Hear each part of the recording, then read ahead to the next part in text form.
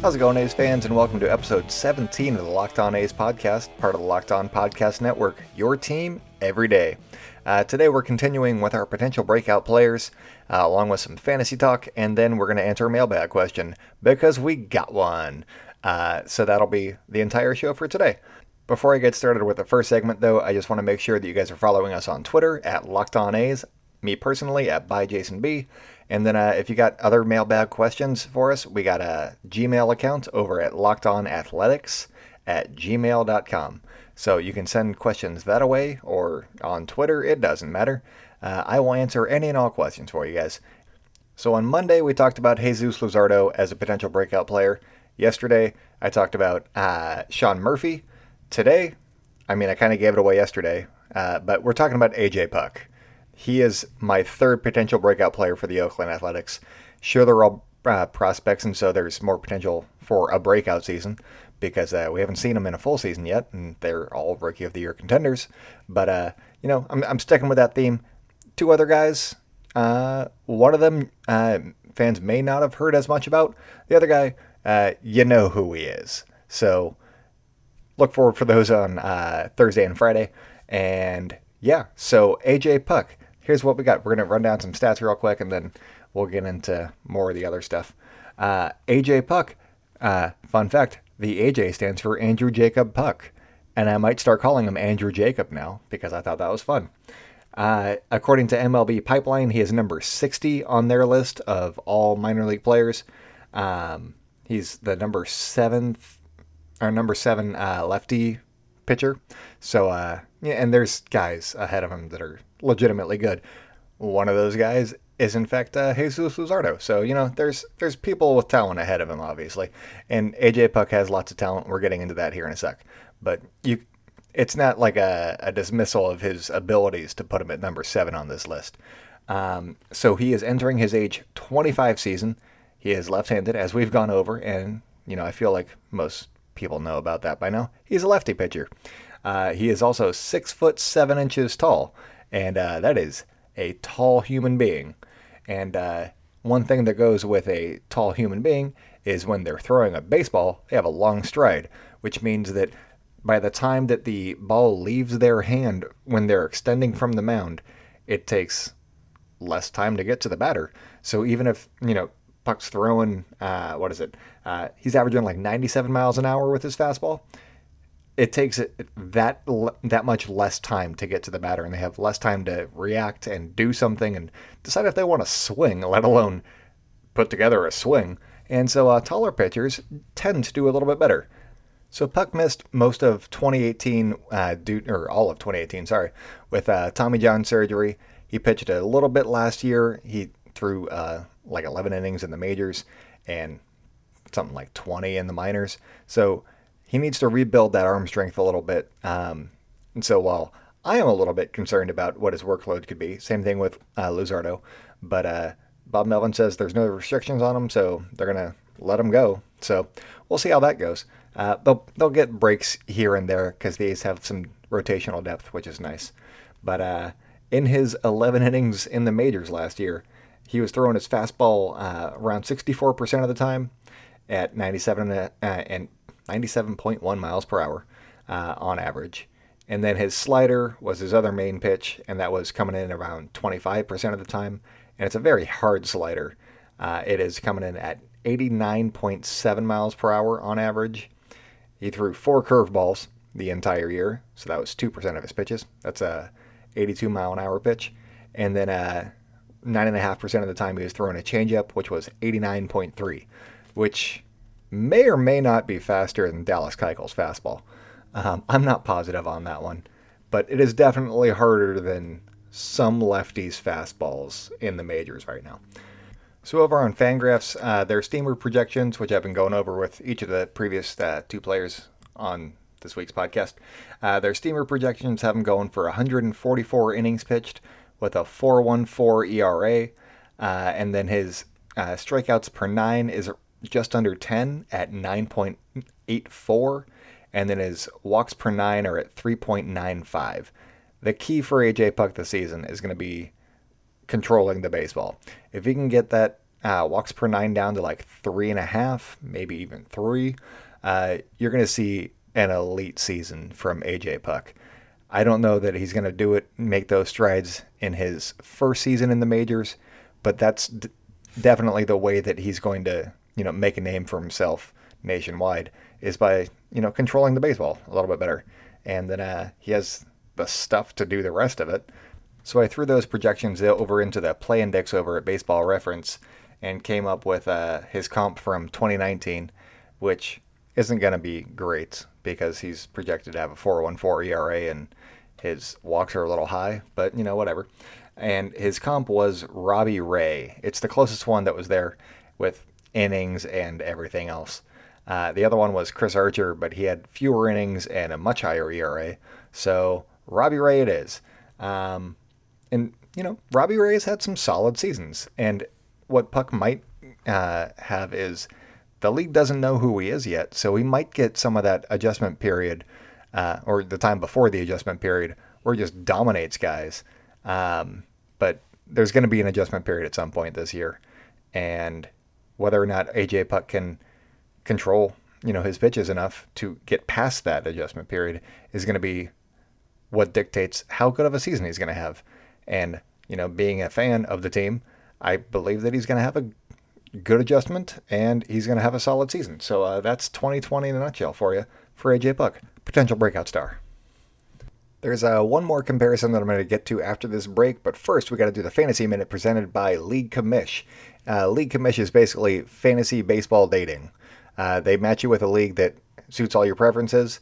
And so yeah, we're going to talk about AJ Puck's fantasy purposes, and then we'll do some ads, and then we'll get back to AJ Puck.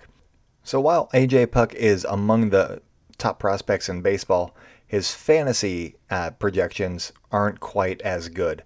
Fantasy Pros has him as ranked number 246th overall, which is barely draft worthy, depending on how deep your league is. And then The Athletic has him as the number 93 pitcher overall. So again, roughly in the 200s, somewhere thereabouts. So depending on how deep your league is, AJ Puck might not have to be on your radar, but he should be on your radar for waiver wire pickups or, late round flyer, because he has the potential to do much better than the projections that we laid out from Fangraphs. According to both of these sites, depending on which one you're using, he's either grouped in or around Michael Kopech and Sandy Alcantara, or Dustin May and Zach Gallen. 4 decent pitchers for, my money. I would go after any of these 5 guys, including Puck. But, I'm not going to waste a high-level pick on him. So, and with Puck, it's interesting that since the inception of the podcast, so 2 months now, I've been saying he could be slated for some bullpen time to limit the workload on that arm because, he's projected for 144 innings. That's going to be them buying him some time here and there. But I do believe that they're going to try and get him into as many games as they can while not overworking him as well, because they want to utilize the arm without breaking the arm. So if he does make it to the bullpen, that does hurt his fantasy value. So I would say, see what kind of a draft room you're in. If you're with a bunch of A's fans, you're probably going to have to take him, but try and be smart with your draft pick. Save it for the last couple of rounds in like a 12-team league. If you're in a 15-team league, you might have to go slightly before that. If you're in a 10-team league, he's probably waiver wire fodder at that point. But, stream him for sure, especially in favorable matchups once we find out what his splits are, because he's pitched 11 innings and we don't know. But, and see what his controls like in spring training, because that's going to be the key for him making a name for himself in 2020. So, that was actually decent advice. So I just won you your fantasy league. You're welcome. What are you doing for the game? A universal question. Whether the casual follower that tweets everything, the beginner, the diehard, the stat nerd, the smack talker, the appetizer guy, that couldn't care less, or the guy who makes everything into a competition, we all have our place in the sports world. The same personalities apply to fantasy sports, and League Commish exists to ensure your fantasy sports experience is the best one for you. We match managers to leagues as a way to lay the foundation for your new league. It's easy to sign up with your preferences. Get matched and approve of that match before any commitment on your end. Sign up with League Commish by February 29th and receive 15% off by entering the code LOCKEDON in the Referred By section of the sign-up form. The first 25 people to sign up using our code receive their first match free. What are you doing for the game? Find your next fantasy sports league at leaguecommish.com. So the last little bit that I have on AJ Puck is just around a comp that has come up with him a lot. And it was written about recently in The Athletic by Alex Coffey, the new Ace beat writer over there. And that is comparing AJ Puck to Randy Johnson. It's a comp that's existed since I've been familiar with AJ Puck. He's a tall left-handed pitcher. How many tall left-handed pitchers have there been? Randy Johnson. End of story. So Randy Johnson came over to A's camp, taught him and Sean Manaea a little bit about pitching and what he did to get ready and what helped him succeed and the importance of mechanics and all that stuff. And if any of that sunk in for AJ Puck and can help him with the control that he's having issues with, then not money well spent, but time well spent for Randy Johnson, because he wants to pay it forward just like Nolan Ryan did for him when he was a young kid with the Mariners. And Dave Stewart, that guy who was with the A's for a while, he's pretty solid. You might know him from his TV appearances these days. Dave Stewart said that Puck's stuff is better than Randy Johnson's, but he's going to have to earn the fear that Randy Johnson struck into the hearts of batters. And, that's a fair assessment. I don't know if his stuff's better, but I'll go with Dave Stewart on this one. Puck is electric, and his stuff is so much better than Randy Johnson, Hall of Famer Randy Johnson. So that's something to look forward to. Breakout star, AJ Puck. So before we wrap up, I'm just going to answer this one quick question that I got on Twitter from Coliseum Foul Territory, and they asked, do you think that the A's have enough arms in the bullpen? They would have liked to see a good reliever or two to replace Treinen and have as a contingency if Hendricks regresses this year. I think that it would be nice if the A's had another relief option, in the bullpen. I've been talking about AJ Puck in the bullpen, blah, blah, blah, blah. But I don't think that's going to happen at this point. But you got Chris Bassitt as a decent contingency plan, as another long reliever to go with. Use Mario Petit.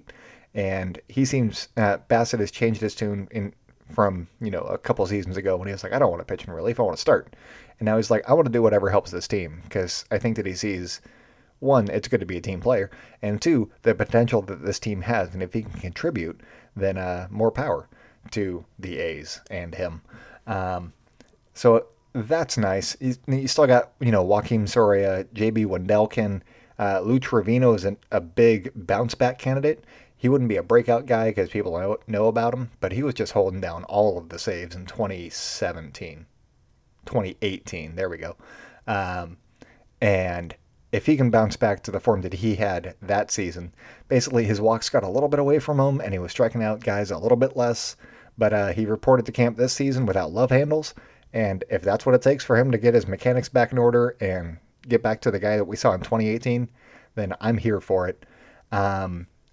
Wendelken, spoiler alert, I'm going to talk about him tomorrow, and he's a breakout candidate, I think, in the bullpen. And then you got TJ McFarland, who I talked about in one of the early podcasts that we had, and he could be a decent addition to the A's roster. He's under the radar guy, and relievers are volatile, but he's a left-handed option that could pay some dividends for the A's.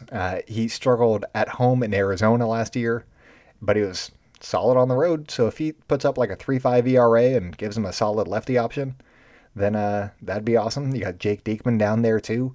He's fine against righties and lefties. So they've got an okay bullpen. I don't know that it's going to be their calling card this year. I think that the rotation is going to have to step up a little bit to really propel them into championship territory. But they've got some pieces to at least make it a playoff run. Whether that's wild card or AL West is up for debate right now. I'd like to see them go on the trade market. I know that about a month ago or so, there was a rumor floating around that Josh Hader might be available, and I'm like, oh, the A's should go after Josh Hader. That'd be amazing. But I don't know that that's a really realistic option at this point. But if the Brewers want to part with him and not have to, include an entire farm system for him, then maybe that's something to consider later in the year if the Brewers fall out of it, because the NL Central is going to be competitive this year. So that's all I got for this episode. Make sure to follow us on Locked On A's on Twitter. I am at ByJasonB on Twitter. You can hit us up on the mailbag at lockedonathletics@gmail.com. That's it for today. I will talk with you guys tomorrow, and go out there and celebrate good times, Oakland.